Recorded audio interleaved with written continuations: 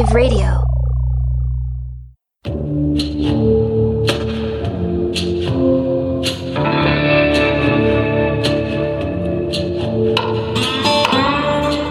You are listening to Texas History Lessons, a slow walk through Texas history made in Texas by a Texan for everyone, everywhere.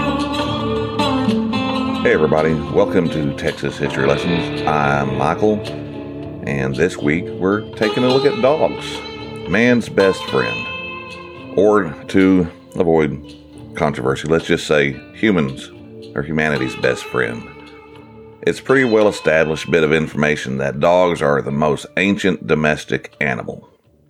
In addition to that, it's very interesting that they are the only domestic animal present on every continent during ancient times, which yes means they were here in North America before the arrival of the Europeans, and I might add, before the arrival of European dogs. They have aided and abetted in our evolution and adaptation to everywhere on the surface of the earth. And they've even flown into space over 60 times. First, I'd like to say that yes, I am a dog lover. Have nothing against cats. They have many special qualities, I'm told. But there is a reason that dogs have been a part of human society for so long. They're adaptive, trainable, willing, and eager to help. And they're just good companions. There is a reason that the Egyptians worshipped cats. That's because that's pretty much what the cats wanted. The cats tolerated it. It's a matter of demeanor. The dogs were just happy to be our friends. They don't require worship, just a good scratch on the head and your acknowledgement that you appreciate them. And I say this knowing that I might make some people mad about cats. It's not my intent. We have 4 cats in my household and 2 dogs, and this case study suggests that my dogs are always much happier to see me when I come home than the cats are. But that just might be a statement about what the cats think about me, because the cats seem very happy when my oldest daughter comes home from school. Most of my dogs throughout my life, as have been pretty much all of our cats, have always been cast-asides, unwanted, outcasts, dropped off on the side of the road, or in the case of my oldest dog, a Catahoula bred for hunting, well, he was a transgressor. He had been more interested in playing with the other dogs than learning how to hunt hogs. So he was, from what it appears, abused and then given away to me. But we got through it together. And he's been a good dog for almost 14 years now. Some of his psychic wounds have healed, but he's still skittish about certain things from the way he's treated when he's quite young. So they have long memories despite what some people have said about animals. He remembers lots of things. And others linger still. I hope I've been there to help him as much as he's been there for me. And that's another special thing about dogs. They share in your joys, and when you're sad, they are content to lay their head on your knee and share in your grief. Or at least that's been my experience throughout the years. Dogs are loyal. They love you for who you are unconditionally. They're protective. They're genuine. They do not fake their feelings for anyone. They are dependable and eager to make you happy. They're helpful. They're faithful companions. They always want to be with you. I have a young daughter, special needs child and blind. One of her favorite things to do is swing. Now, we're always close to her, but she's of an age where she's fairly safe to be swinging by herself. We keep checking on her constantly every couple of minutes because we can always hear her when we're outside doing stuff in the yard, and she's swinging on the swing set. And my oldest dog, Cormac, the Catahoula, he's always there sitting by her while she swings because he's there to look over her as a protector. Dogs are great. Peanuts creator Charles Schulz, Charlie Brown and Snoopy, the ever precious and troublemaking beagle, he said, happiness is a warm puppy. Mark Twain said, if you pick up a starving dog and make him prosperous, he will not bite you. This is the principal difference between a dog and man. Czech novelist Milan Kundera, this goes way across the other side of the world, had this to say about dogs. Dogs are our link to paradise. They don't know evil or jealousy or discontent. To sit with a dog on a hillside on a glorious afternoon is to be back in Eden, where doing nothing was not boring. It was peace. And the great Bill Murray shares this wisdom. I'm suspicious of people who don't like dogs, but I trust a dog when it doesn't like a person. And as you can see, as always in every episode, I love quotes. And let's do one more quote. And this is from the great poet and writer Jim Harrison. I don't think I'm any more important than a dog or a cat. It's become alien to my nature. That sort of self-importance that is so egregious in this effing pop stand. I could do my imitation of an important novelist entering Elaine's, but why? There's no bigger trip than self-importance. To blind you, to decrease the energy of your art. So the animals come in there, whether horses, dogs, cats, bears, and birds, to help keep you ordinary. And my dogs have always helped keep me down to earth. So those are just a few things to ponder over. But okay, this is Texas History Lessons. Why are you going on and on about dogs? Because this episode I've been looking forward to, I've been talking about bringing up in passing a lot that the tribes, the indigenous peoples before contact had dogs. They used them and depended on them. I thought, why not go dig a little deeper and learn a little bit more about dogs? So here we are. We're looking at the history of the indigenous dogs of Texas and the Americas. As with everything that we look at when we go way, way, way back in time, finding a clear-cut definitive answer is pretty hard to do. But with DNA and archaeology and other research, we do the best we can. So when it comes to the evolutionary history of dogs, it gets pretty murky, and it still remains, I guess, from what I've been reading, a controversial scientific question. But we're going to do our best, because fortunately, there have been some remarkable discoveries in recent years. Some have suggested that the dogs of Native Americans were from tamed Native American wolves. This isn't apparently the way it happened, or at least it's not the way it first happened, because the first dogs apparently that came with the first people as they crossed thousands and thousands of years ago.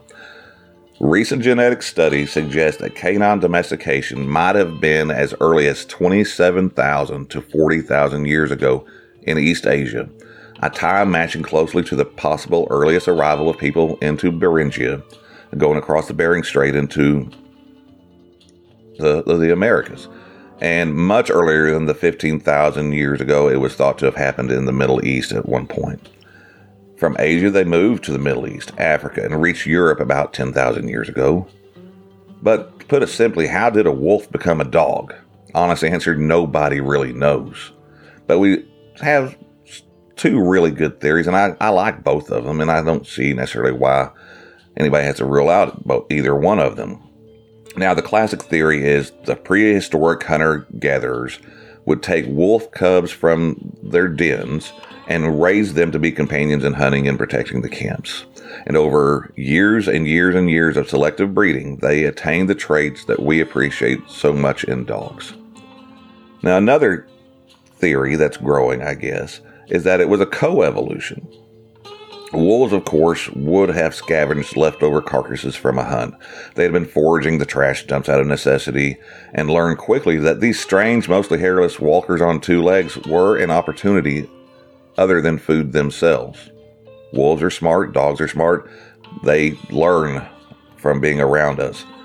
Some wolves would have been tempted to follow the bands, eager to pick up the next scrap or feast on the remains of the next carcass. Over time, humans would have formed relationships, possibly with these stragglers. It's all just theory. But after something along those lines occurred thousands and thousands of years ago, the dog became a constant feature in human life as we spread all over the world. Now, this would have taken a very long time. There was this Russian scientist guy named Dmitry K. Belyaev, Belyaev. he began a program selective breeding foxes in the late 1950s. Now, he was doing this program so that he could get funded and allowed by the Russian government. He said it was for trying to get better wolf pelts. What he was really trying to do is find out how long would it take to breed out the wildness from the fox. The program apparently lasted over 40 years and was carried on even after he died. By the fourth generation, Belya discovered that they began to see some positive changes. The foxes started becoming more what you'd call dog-like. As one member of the team said, by intense selective breeding, they had compressed into a few decades an ancient process that originally unfolded over thousands of years, just by selecting for friendliness. They selected for friendliness, and they noticed that over time, there were other, even physical changes that were being made within a few generations. And there was even including a change in an increase in social skills. Let's compare the scientific theory to native legends, though, like I tend to do. In a book called Dog People, Native Dog Stories, author Joseph Bruchac, Bruchac, you can look it up, shared some interesting stories. In one of them, a spirit brought together all the creatures of the earth with the goal of finding a companion for people. When asked how they would treat people, some answered that they would tear human beings apart. Others said that they would happily live near people so that they could steal their food. Then here comes up the dog, who said his wish was to live with people, share their food, help them hunt, guard their children and possessions, and even risk their own life for them. Another legend Bruchac shares says that a dog's life originally spanned 20 years, but that the dog willingly gave up 10 of his own so people could live longer. Then there's a story I found from the Arikara that says that dog followed the first people when they left the underground world to live in this one. But after they came up into this world, sadly, people just started to die from a number of diseases. Dog, being selfless, offered his body to be used as a sacrifice so that people might survive. Dog told them that his spirit would reside in the future generations of dogs. He said, "I shall always remain with the people. I shall be a guardian for all their belongings." Then there's a Cree story. There once lived a hunter alone, save for his wife and their little 4-year-old boy. It was a cold winter and deep snow covered the ground.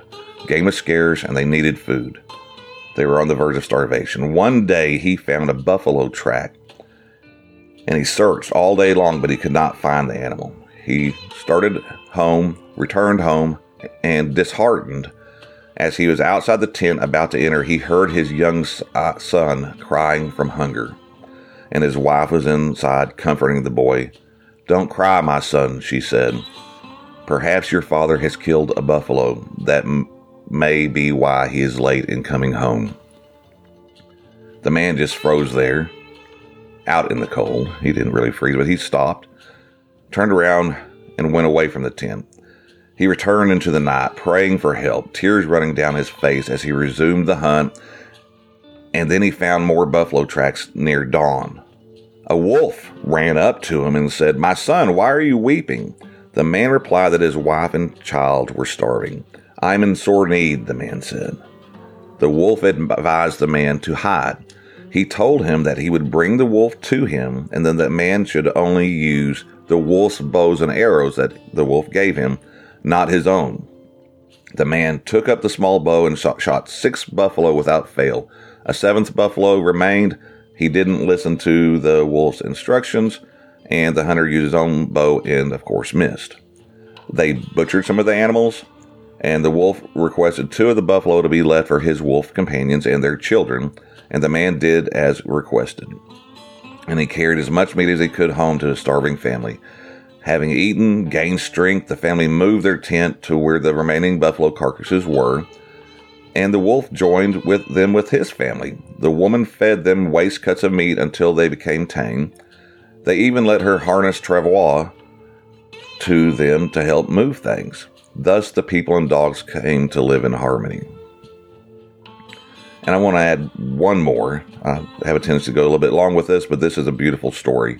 This is a story from the Lenni Lenape. You've probably heard of them as the Delaware Indians from the Northeast, who ended up, you're going to be learning a lot about them in Texas history, because they are an important part of Texas history, because even though they were originally from the Northeast, they were everywhere, and especially here in Texas. And this is a story about a young boy's relationship with his dog. The ending is kind of sad. I'll probably just leave the very ending off. I just want to get to the gist of this. There's a story about a boy and a dog that were left alone in a village. The boy's parents had died, leaving him alone, and the people of the village had moved on. He awoke one cold morning with nothing to eat. The band had moved on and left him. He explored the empty village, finding only old bread and some bones. Then he heard something, the cries of a little puppy. He followed the sound until he found a poor, bony, flea-bitten puppy. But the little puppy's cries filled the boy with joy. He cared for the puppy, and they became companions.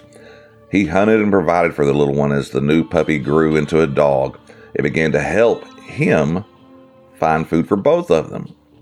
Often the boy wondered on where his people had fled to. One day the dog said to the boy, "Master, you've been kind to me and reared me to be able to help you. So now I make friends with you. We will be friends for a lifetime." And the dog continued, "You're thinking about getting to your people, so I'm going to help you." The dog gave the boy the power of a dog, the animal's instinct to know their home.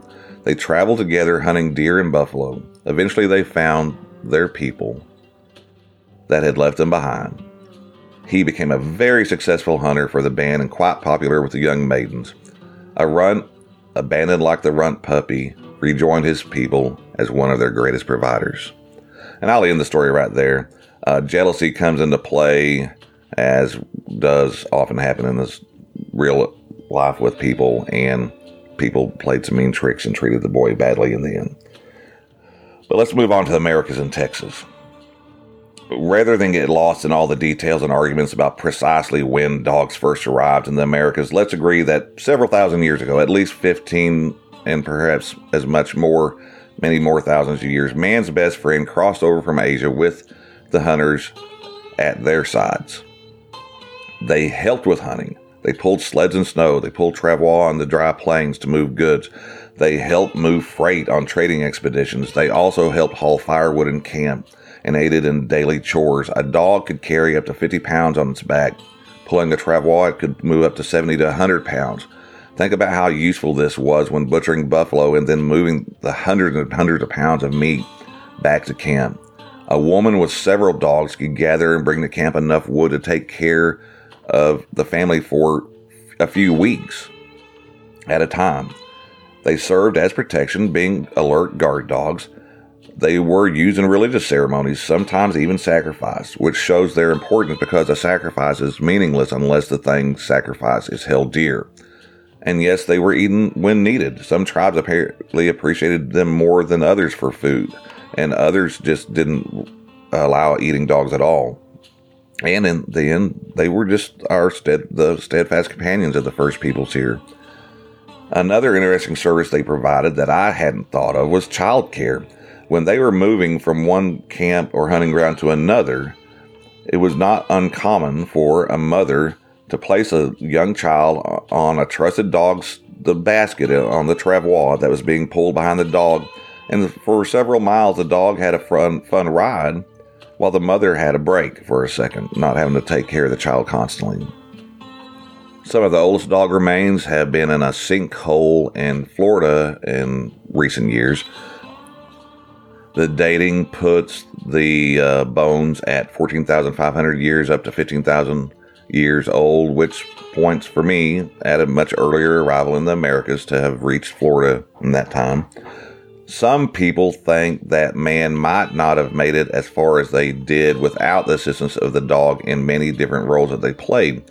One researcher, Dr. Stuart Fiedel, stated they were man's best friend and mammoth's worst enemy.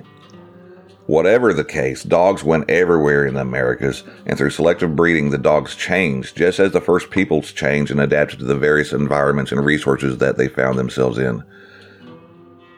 Yes. That's all good, Mr. Texas History Lesson. What about the dog in Texas? All right, let's take a quick break to thank Asia Radio for hosting Texas History Lessons, and then we're going to dive back in to dogs of Texas and in the Americas. In August of 1528,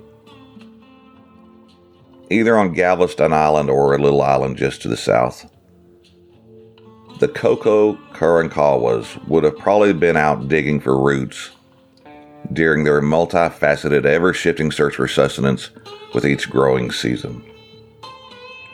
Now, of particular interest is that Karankawa's name meaning is believed to be dog lovers.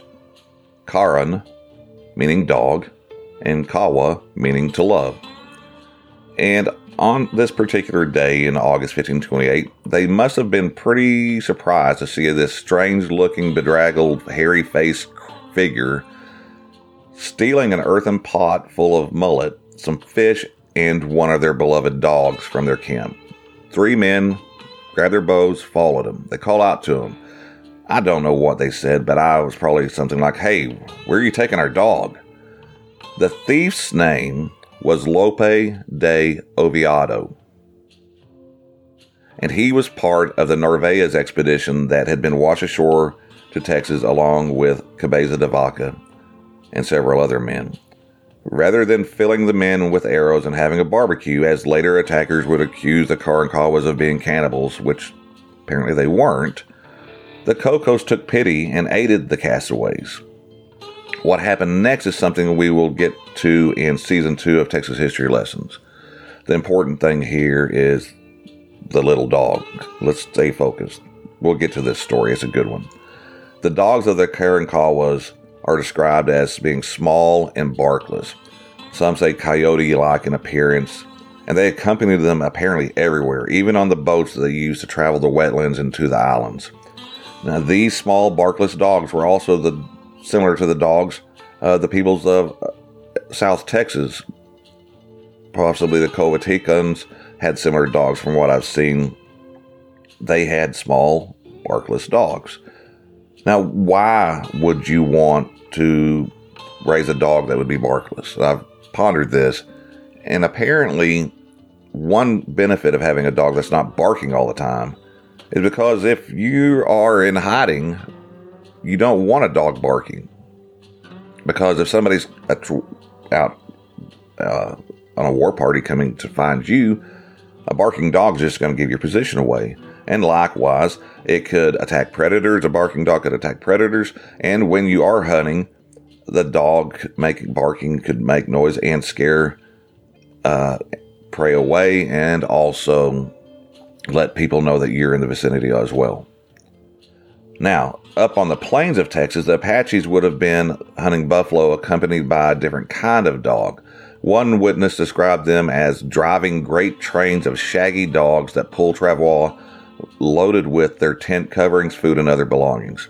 These must have been the Southern Plains dogs that we're going to hear a little bit about in just a second. Once loaded by the women, who put the dog's head between their knees and hooked them up to adjust the load, and then the line of dogs would travel at a steady gait in a well-trained manner. The Tonkawas seem to have had similar dogs and used them in the same manner. Then there were the dogs of the Caddos in the Northeast. Their dogs were used to hunt both bear, and they used them to hunt buffalo, which wasn't always something that a lot of people did. Frenchmen reported that these dogs had straight ears and muzzles like foxes. Now, the dogs along the Rio Grande, in the land of the Humanos and others, are described also as small, shaggy dogs that were kept in underground pens. I have not been able to find much more than that specifically about the dogs of Texas. Hopefully, maybe we can find some more out as we travel along back in the past. But that doesn't mean our investigation has to end there, because we can look at the Plains tribes and see what they did. The Plains tribes in breeding, they kept the larger puppies and the ones that had the best temperaments because they needed bigger dogs for pulling the heavy loads that they had to pull. Farther to the north, it's said that wolves often mated with female dogs, and that apparently the people didn't discourage this. The people believed that breeding with wolves would ensure strength and fertility. Now, in the north central plains developed a breed called the Sioux dog. They were large and gray and often mistaken with wolves when away from camp. They had large, sharp, upright ears and curved tails. To the south, there was a smaller plains dog that sounds similar to what the Apaches would have had. They had shorter hair, and they were more like a coyote than a wolf in both size and color. These plains dogs came in other colors: white, black, spotted, and mottled, aside from just tawny and gray. But all was not always joyful when it came to dogs. The large packs in the villages could get annoying as they battled for attention and resources, and often resorted to thievery from visitors and even from their own masters in order to get another bite or something to chew on. Each family might have had 20 to 40 dogs to move their possessions and aid in work, so a large village could have had quite a few animals to deal with. But through it all, the dog was always very important. It's hard to stress how important, and the way the horse revolutionized things later is also not an exaggeration, but we're going to get to the horse later. The Crow appreciated their dog so much that they attached a single eagle feather to their sacred pipes.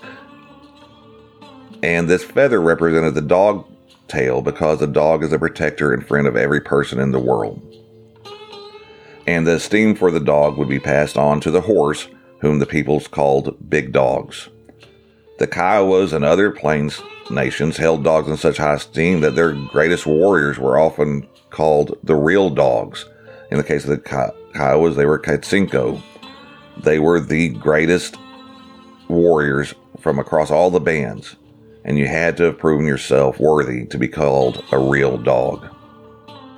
As for eating dogs, it varied. The Pawnees, Apaches, Cheyenne, Arapaho, Sioux, apparently they considered it a delicacy. I know, what's for supper? Fido, oh boy, yummy. But I've heard they eat horses in France, so, cultures vary, to each his own. I'm not planning on eating my dog anytime soon.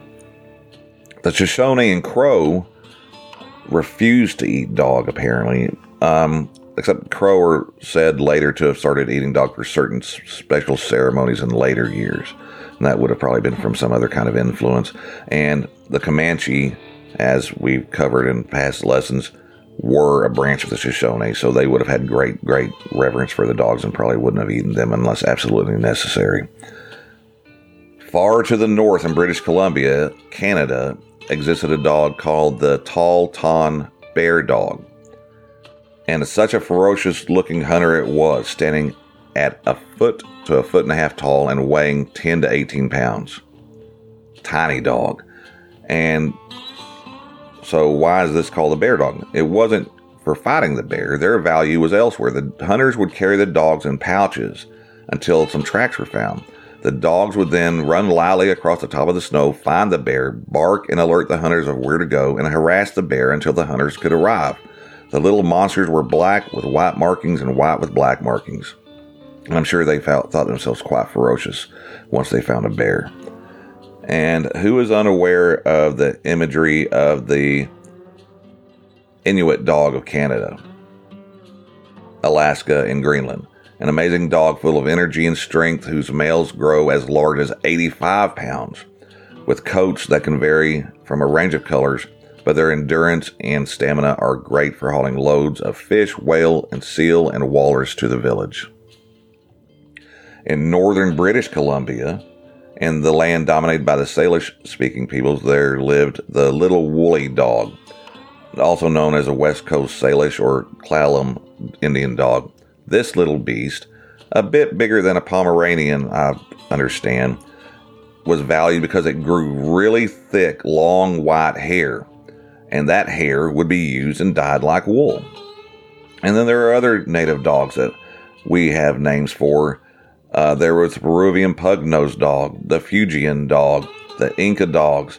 And then there's the Xolo Sequently dog. If you've watched Coco, that's the dog I'm talking about. Extremely fine coat of hair, if it's any hair at all. Beautiful dog that's still around. The Chihuahua, and then there was the Hare Indian dog of the north. Now, what about the arrival of the Europeans? The odds of encountering any of these dogs, except for a couple that I've mentioned, is very unlikely. Only a few breeds that can be proven by DNA survive. And why? Well, one reason is that once the first peoples no longer dominated the lands of North and South America because of the colonization of the Europeans, and the Europeans, when they came, they viewed the Indian dogs as pests. And the same people that wouldn't hesitate to kill an entire village of people wouldn't have hesitated to kill all the dogs as well. And it's also thought that disease played a big role. There's possibly that they could have brought specific diseases that these dogs wouldn't have been familiar with, just like the peoples of America were not familiar with the diseases that came across with the Europeans, and that could have done a lot of damage. And then there's also just the issue of interbreeding and the dilution of the native breeds by breeding with the European dogs. In fact, as one researcher explains in something I read, out of 5,000 samples of modern dog genes, only 5 had genes that belonged to ancient dogs. And in those 5, the ancient genes made up less than 2% of their genome. So, are there any left? Yeah, there are a small number of breeds still around. The Mexican Chihuahua, the Xolo, the Mexican hairless dog I mentioned before, that my youngest daughter's favorite movie is Coco, so I've seen that dog hundreds of times. The Peruvian Perro Sin Pelo, a Peruvian hairless dog, are believed to be examples of some of the original breeds. The Hare Indian dog and the Tahltan bear dog have apparently disappeared as their aboriginal hunting methods declined. Modern Arctic breeds thought to be indigenous include the Inuit sled dog, the Canadian Eskimo dog, and the Greenland dog. All 3 are thought to share the same origin, and the Alaskan Malamute. And then there's another dog that I'm interested in called the Carolina dog. He's apparently a free-ranging dog in the east, thought to have been have a strong connection to, and the DNA apparently shows this, to original native breeds. So it is sad that you're not going to find a lot of examples of the really pure dogs that have the indigenous dog DNA, but we still have our dogs. And just like they appreciated them, we can still appreciate the ones we have. And, go out and give your best friend an extra dog bone or something. Before we end the episode, I have a little bit of trivia. Do you know what the state dog of Texas is? It's the Blue Lacy. And the Blue Lacy is a breed developed in Burnett County.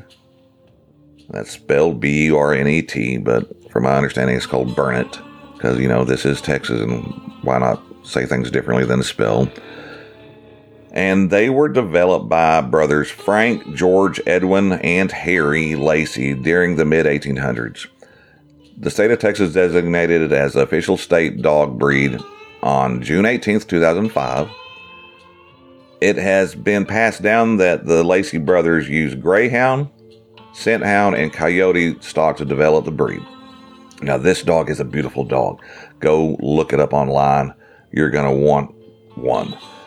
They're extremely intelligent and trainable. They've got this smooth, sleek coats that are usually gray. Some are red or cream. Others have white on the chest, and sometimes on their paws they have white. The adults can be as much as a little bit over 2 foot at the shoulder and weigh from 25 to 50 pounds. They also have a very unique yellow to orange colored eyes. Their They are natural herders and are said to be able to round up everything from chickens to a bunch of Texas Longhorns. And that's going to do it for us on dogs. I hope you enjoyed this one. I enjoyed researching it and learning about it. If you've got any comments, please let me know. I'm always open for more information. In preparation for this, I actually had some people that lived in the Pacific Northwest fill me on about the woolly dog, and had told me I had not been aware of them. The dogs that they use their hair for wool. That was very helpful to hear about that. You can, email the show as usual at texashistorylessons@gmail.com. We're on Twitter, Texas History Lessons. And before we go, I'd like to remind everybody to go look on Spotify for a particular musician named Jared Flushy. He is Texas History Lessons Spotlight musical artist. We will be having an interview with them. I had a little conversation with them a couple of weeks ago, and I don't like to date when I record this because these episodes are meant to be everybody's opportunity as a first episode. They're not time sensitive. But just before the Texas Snowpocalypse of 2021, February 2021, I had a nice conversation with him. We're going to be getting together, talk about music, Texas music, and who knows what else. Maybe see if he has a good chili recipe or something he can share. Please go to Spotify and sample his music. That's one of the best places. He gets a good record of people finding him and listening to him that way. Do what I did. Once you listen to a couple, go buy both the albums. He's got one called Jared Flushy, self-titled. That's with full music, drums, guitar, bass, everything. And then there's another one that's called Home. That's an acoustic album. One of the things I love about Jared Flushy's music is he has a wide range, from just sad acoustic songs to storytelling songs to upbeat songs. He covers the whole gamut of what you can do with a song. He covers it all. He can make you laugh. He can make you cry. And go give him a chance. This song that I want you to listen to this week is called Fan the Flames. Go to Spotify, listen to it, and enjoy. Until next time, thanks for listening to Texas History Lessons. Be good. Adios. I'm a stranger, and I'm an old friend. I'm a love that'll never, ever be felt again. I've gone a distance, I've fallen short, seen the deeds of good men, been nothing of the sort.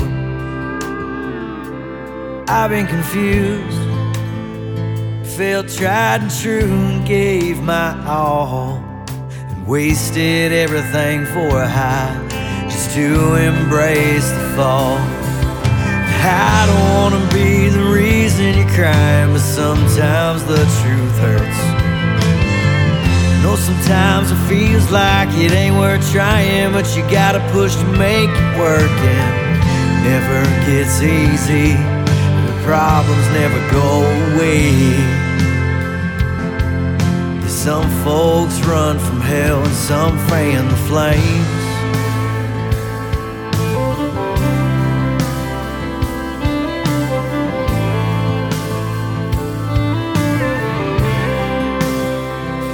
Sometimes your words are sharp like daggers. They pierce right into my heart. We're so worked up, try to make things better. We push too hard until they all fall apart. No, we're just out here looking for an answer. These insecurities eat us up like cancer. The more I go, the more I feel like a tiny dancer, spinning round and round and out of control. I don't wanna be the reason you're crying, but sometimes the truth hurts. No, sometimes it feels like it ain't worth trying, but you gotta push to make it work, and it never gets easy. Problems never go away. Some folks run from hell and some fan the flames.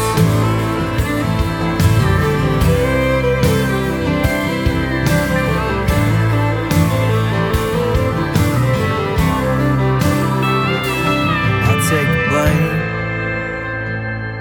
I fan the flames, watch the embers run down to the ground. I take blame, I fan the flames, till the only thing that's left is a sound. And I don't wanna be the reason you're crying, but sometimes the truth hurts. I know sometimes it feels like it ain't worth trying, but you gotta push to make it work, and never gets easy. The problems never go away. Some folks run from hell and some fan the flames. Yeah, some folks run from hell